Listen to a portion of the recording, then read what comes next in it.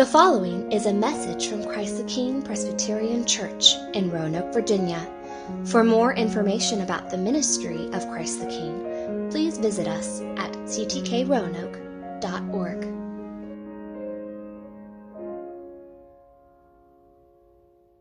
Good morning. Good morning. Welcome to Christ the King. For those of you who don't know me, my name is Penny, and I'm the senior pastor here, and it is good to be with you. If you are a guest or a visitor, welcome. We are glad that you're with us this morning as we gather for worship, as we sing praise to our God, as we honor Him in this service. And this morning, we're continuing in our series in the book of Romans. And so if you have a Bible, you can turn to Romans chapter 8. Romans chapter 8. If you don't have a Bible, there are Bibles in the chairs in front of you, and we'll be projecting the passage on the screens in just a moment. And if you did come here this morning and you don't have a Bible, you don't have one at home, or you didn't bring one with you, you are welcome to take that one in the chair with you today. We would love for you to have that. That is our gift to you. But we're looking at Romans 8 this morning, and if you've been with us for the last few weeks, you know that we are slowing down as we've come to Romans 8. We've been moving through the book of Romans at a steady pace, but as we've come to this wonderful chapter, this chapter that's filled with so much theological richness and depth and great comfort to God's people that we're slowing down a little. And so this morning, we're only going to look at a few verses 12 through 17. And in these verses, Paul is continuing his discussion from last week, from the passage from before. Our passage this morning begins, "So then." So then means he's picking up what he was talking about last week, right? And what he was talking about there was that those who are in Christ, those who have been filled with the Holy Spirit, who by the work of the Holy Spirit were once dead to sin, but now are made alive, that we are those who now live no longer according to the flesh. That because of the work of the Spirit, we have been changed. We have been transformed. And Paul is continuing with that argument this morning as he picks up in verse 12 when he says, "So then, brothers, we are debtors not to the flesh, to live according to the flesh. For if you live according to the flesh, you will die. But if by the Spirit you put to death the deeds of the body, you will live. For all who are led by the Spirit of God are sons of God. For you did not receive the spirit of slavery to fall back into fear, but you have received the spirit of adoption as sons, by whom we cry, 'Abba, Father.' The Spirit himself bears witness with our spirit that we are children of God. And if children, then heirs, heirs of God and fellow heirs with Christ, provided we suffer with him, in order that we may also be glorified with him." Friends, this is the word of the Lord. Thanks be to God. Let me pray for us. Heavenly Father, we thank you for your word. And we ask that by your Spirit now, you would lead us into your truth. That you would direct our ways, and that you would allow the words of my mouth to give you praise. We ask that the meditations of our hearts and the attentiveness of our spirits would be directed towards you, and that you would be honored by this time. And we pray all this in Christ's name. Amen. Well, on February 5th, 2017, the New England Patriots were taking on the Atlanta Falcons in Super Bowl 51. If you remember Super Bowl 51, this was a game in which the Patriots were down by a great number of points at halftime, but yet they kept fighting and they kept battling, right? The players for the Patriots, right? Tom Brady and Gronkowski and Chris Long, they continued to battle and they continued to fight against the Falcons. And lo and behold, the Patriots, they came back. They had this amazing comeback. In fact, one of the greatest comebacks in the history of the Super Bowl. And they were led by these men, by people like Tom Brady and Chris Long, to victory. That was Super Bowl 51. Well, a year later in Super Bowl 52, those same New England Patriots were back in the Super Bowl. They weren't playing the Atlanta Falcons anymore. They were now playing the Philadelphia Eagles. But all those players were still there. Tom Brady, Gronk, Chris Long. But there was something a little different about this game because Chris Long, who many of you maybe know because of his connections to Virginia and UVA. Chris Long, who was once playing for the Patriots and donning the red, white, and blue of New England, was now wearing the green of the Philadelphia Eagles. You see, in Super Bowl 51, Chris Long was working and striving and pushing and fighting to bring victory to the Patriots. But then a year later, he was doing everything he could to oppose them, to defeat them, so that they would lose. So think about that. Think about that, how his allegiance had changed in just a few months' time.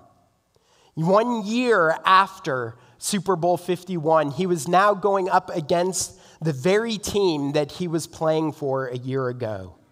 Though he was once a patriot, his allegiance had now changed so that it would have been scandalous and it would have been wrong if in Super Bowl 51 or 52 he would have been pulling for and trying to have his former team win.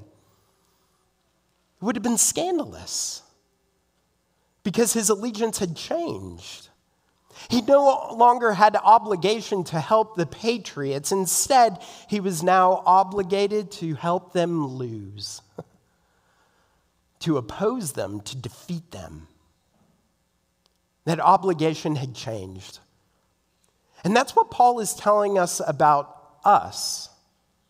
That our allegiance has changed, that we once had allegiance to the flesh, but now, because of the Spirit, our obligation to sin is no more. We are now obliged to follow the Spirit. That's how our passage began. So then, brothers, we are debtors, not to the flesh, to live according to the flesh. That language of debtor, it has the implication of obligation. And we know that that's what comes with a debt, right? When we are in debt to someone or to something, we are taking on an obligation that we will one day pay that debt back. We're obligated to it. And so what Paul is telling us is that before the Spirit came into our lives, before Christ had redeemed us, we were those who were obligated to the flesh. But no more. No more. You see, instead of being debtors to the flesh and living according to the flesh, since our allegiance has changed, we are now those who are obligated to the Spirit and opposed to the flesh. We oppose the flesh. Right? That's what Paul has said, that we're not obligated to the flesh, to live according to it. And in verse 13, he goes on and says, "For if you live according to the flesh, you will die. But by the Spirit you put to death the deeds of the body, you will live." The famous Puritan theologian John Owen once put it this way. He said, "You will be killing sin, or it will be killing you." And that's what Paul's telling us, isn't it? That we must oppose and put to death and mortify sin, or sin will put us to death. And this is an argument that Paul's been making throughout the book of Romans, isn't it? I mean, this is what Paul's been building towards, right? We've heard language about how we have fallen short of the glory of God, how all have sinned, how the wages of sin is death, how we were once under the power of sin, and even those who have been freed from that power, we still fight and wage war against it and have to kill it. Paul keeps returning to this danger of sin and reminding us of it. And it's good that he does. Because it's very easy, isn't it, for us to think sin, it's not that bad. It's not that serious. I mean, I know it once was, but now we're under grace. Now we've been freed from the power of sin. Now we have God's forgiveness and his care and his love. And so, a little bit of sin here or there, who's it really going to hurt? Who will it really bother?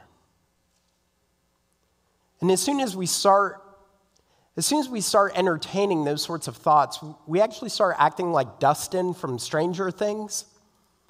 Some of you probably have never seen the show Stranger Things on Netflix. It's the show about a group of kids who are living in a small Midwestern town, and this small Midwestern town is taken over by this supernatural force. And in season 2, Dustin, one of these kids, he comes across this little alien sort of creature. It's got a tail, and it's got claws and fangs, but it's a baby. It's an infant, and so Dustin can hold it. And he can stick it in his backpack, and he rides around town with it back there, and he feeds it, and he cares for it, and he nurtures it because it's just a baby. And really, it doesn't pose any threat to him, or at least he doesn't think it does. The adult versions, yes, they're scary, and they destroy, and they kill people, and they rip, limb from limb, and all those sorts. But this is just a little baby. And so Dustin holds it, and cares for it, and loves it. Because as far as he can tell, it poses no real threat. But then it grows. And he can't keep it in his backpack anymore. And the fangs get a little bit longer, and the claws get a little bit sharper. And he can't control it anymore. And the very thing that he had nurtured and cared for and held on to, it turns on him. And that's what sin does to us. You see, we think that we can control it.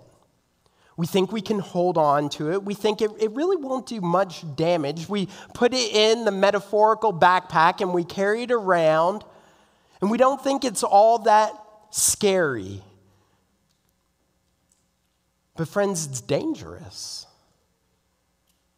You see, as soon as we start thinking just, a quick lustful glance or a short gossiping word or a little indulging of hate in our hearts, what will that hurt? What difference will that make? As soon as we start entertaining those ideas, what we are doing is giving fertile soil for that sin to grow and to grow and to grow. And it controls us. And it kills us.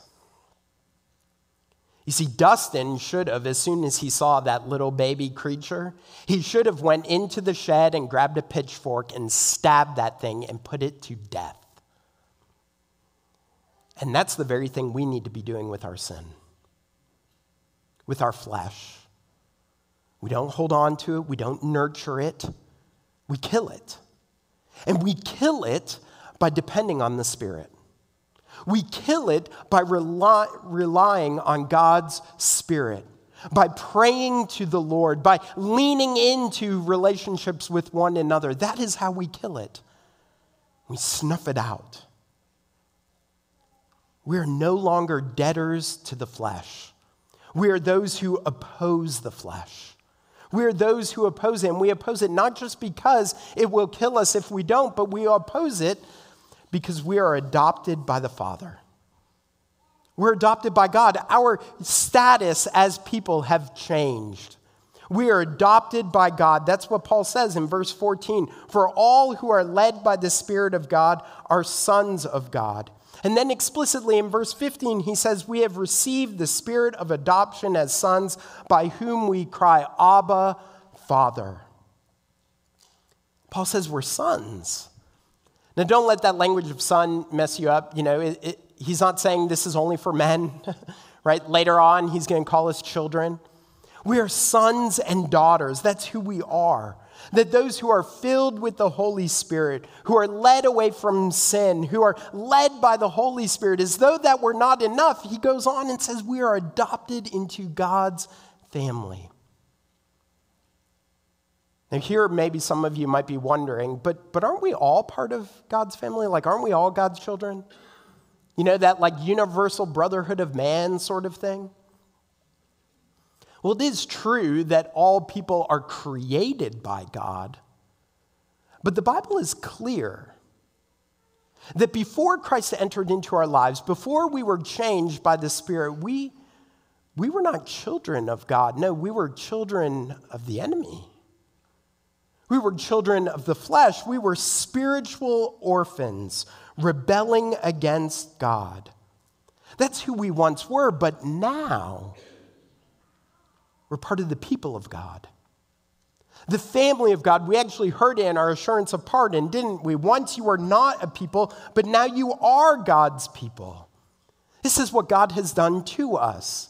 You see, he brings us into his family. It's not something that we do for ourselves, right? It's not that we looked around and we decided, you know what, being part of God's family is better than being a spiritual orphan. So I'm going to go ahead and pursue after God. It didn't work that way, right? That's not how adoption works. Ken and I have some friends, Jack and Carrie. They adopted this little girl named Abby. They adopted her from China. And so when the day of the adoption came, they got on a plane and they flew across the world. And they took all their paperwork and they took all the money and they took all the things they needed to take with them. And they went to the orphanage. And they put Abby in their arms. And they flew back home. Abby didn't write them letters, say, please adopt me, right? She was an infant. Abby didn't get on a plane and fly over to America and look for this family that would receive her into their family. No, that's not how adoption works. Adoption is that the mother and the father, they go and they pursue that child. They go and get her, and that's what they did. They went across the world to get this one and to bring her into their family. And they did so out of love. And that's what the Father does with us. That's how adoption works. Out of love, God sent his Son to take on flesh and to give life where there was once death, to forgive us of our sins and to bring us into his family to be adopted sons and daughters. That's what God has done. I mean, think about that, y'all. Like, let that sit on you for a little bit. That the creator of the universe, the sovereign of the world, we call him Father. Right? By the work of the Spirit, we cry out, Abba, Father. Many of you know this, that word Abba, it has an intimate or an affectionate tone to it. It's not the formal father, it's more like saying daddy or papa. That's what we call the creator of the universe. The Lord over all? Father? Daddy? Papa? J.I. Packer, the great theologian, once said, if you want to judge how well a person understands Christianity, find out how much he makes of the thought of being God's child and having God as his father. If this is not the thought that prompts and controls his worship and prayers and his whole outlook on life, it means that he doesn't understand Christianity very well at all. If you are trusting in Christ this morning, that's who you are. You are adopted sons and daughters of the King. If you are trusting in Jesus, then you are brothers and sisters to the Lord. That's beautiful. Y'all, that changes everything. But maybe you're sitting here and you're thinking, this language, adoption, sons and daughters. I mean, it sounds all well and good, but maybe you're thinking, well, how do I really know, though? How can I know for sure that I'm a son and daughter of the Father? How do I know that I've been adopted into his family? We don't ask that question of natural families, right? Right, Lane and Mead and Cole, they've never doubted that I'm their dad, right? They've grown up, hearing me say, I love you, hearing words of affection, them calling me dad. They've never wondered. Now, sometimes brothers and sisters play with one another, and, like when I convinced my brother he was adopted, and, circus people left him at our doorstep, But that notwithstanding, we don't wonder that about our natural families, right? But what about our Heavenly Father? How do we know? How do we have the assurance that we are part of his family? Well, Paul tells us we're assured by the Spirit. We see it in verses 16 through 17. The Spirit himself bears witness with our spirit that we are children of God, and if children, then heirs, heirs of God, and fellow heirs with Christ. Do you hear that? The Holy Spirit testifies and confirms that we belong to God. He gives us an inner sense that we are his. And we've known this, right? I mean, think back. Some of you who can remember when you first believed, when you first came to faith, when the gospel first became real to you. Perhaps like me, in those moments leading up to that time when you first believed, you were filled with guilt and conviction over your sin. But when you believed and when the gospel became real and you trusted in Jesus, the anguish was relieved. You were comforted by his forgiveness. Right? You felt it. You experienced it. It wasn't just a cognitive awareness. It wasn't a mental assent. You experienced it in your very spirit. That was assurance. Assurance that not only your sins had been forgiven, but that you are loved by God. Or perhaps think about a season of prayer, or a time when you've been in peace in the midst of a situation that would normally bring anxiety. Where does that peace come from? Where does that comfort come from? That is God's Holy Spirit testifying to you that you are loved, that you are a child of God. Yes, I'm talking about spirit and emotion and feeling, right? It's not just cognitive awareness. It's not just mental assent, that the Spirit actually works in our spirit to confirm that we belong to Jesus, that we are part of God's people. And this assurance is important because in times of difficulty and struggle and anguish, we can start to doubt whether we are really part of his people. But look what Paul says. He goes on, if children, then heirs, heirs of God and fellow heirs with Christ, provided we suffer with him. So what Paul is helping us to see is that suffering is not an indicator that you've been orphaned or abandoned. Instead, suffering with Christ is part of what it means to be a child of God. Now look, I know this is completely contrary to our Western sensibilities, right? I mean, that is not how we function in our world, because we do everything we can to avoid and minimize suffering, right? And don't hear what I'm not saying. I'm not saying that we pursue suffering, that we're gluttons for punishment. I'm not saying that. But what I am saying is we shouldn't be surprised when suffering comes, when difficulty arises, when struggle ensues. I mean, after all, if our Savior suffered and died, and our brother Jesus experienced anguish and opposition, what makes us think that we won't? I mean, Jesus himself said in John chapter 16, in this world you will have tribulation.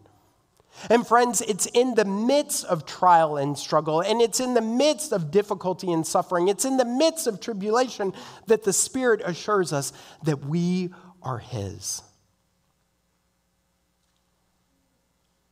But he not only assures us we're his children, he also assures us we're heirs, heirs of God and fellow heirs with Christ. That's who we are. Those who will inherit a glory to come. That's how our passage ends, that we may also be glorified with him. Friends, that is good news, isn't it? That the last word of our passage isn't struggling and suffering, it's glory. It's glory. The Spirit assures us that one day we will inherit the riches of the Father. Peter in 1 Peter chapter 1 describes it this way. He says, God has caused us to be born again to a living hope through the resurrection of Jesus Christ from the dead, to an inheritance that is imperishable, undefiled, and unfading, kept in heaven for you. Kept in heaven for you. Imperishable, undefiled. That is the glory that is assured to us by God's Spirit. So friends, do not doubt. Do not doubt, because if you are trusting in Christ and filled by his Spirit assures us today that we are adopted into the family of God, and his Spirit assures us that tomorrow, what awaits us is an inheritance of glory. Amen. Let's pray. Heavenly Father, we do thank you for your word, and we thank you for the ministry of your Spirit, and ask that by your Spirit, you would give us that assurance that we are your people, that we would live out what it means to be your people, and that we would, Father, trust and depend upon you. Let us turn our eyes not to the things of this world, but instead to fix our eyes on Christ, the author and perfecter of our faith, the one who has sent the Spirit to assure us of who we are, adopted sons and daughters of the King. So assure us of that now, even as we stand and sing. We pray all this in Christ's name. Amen.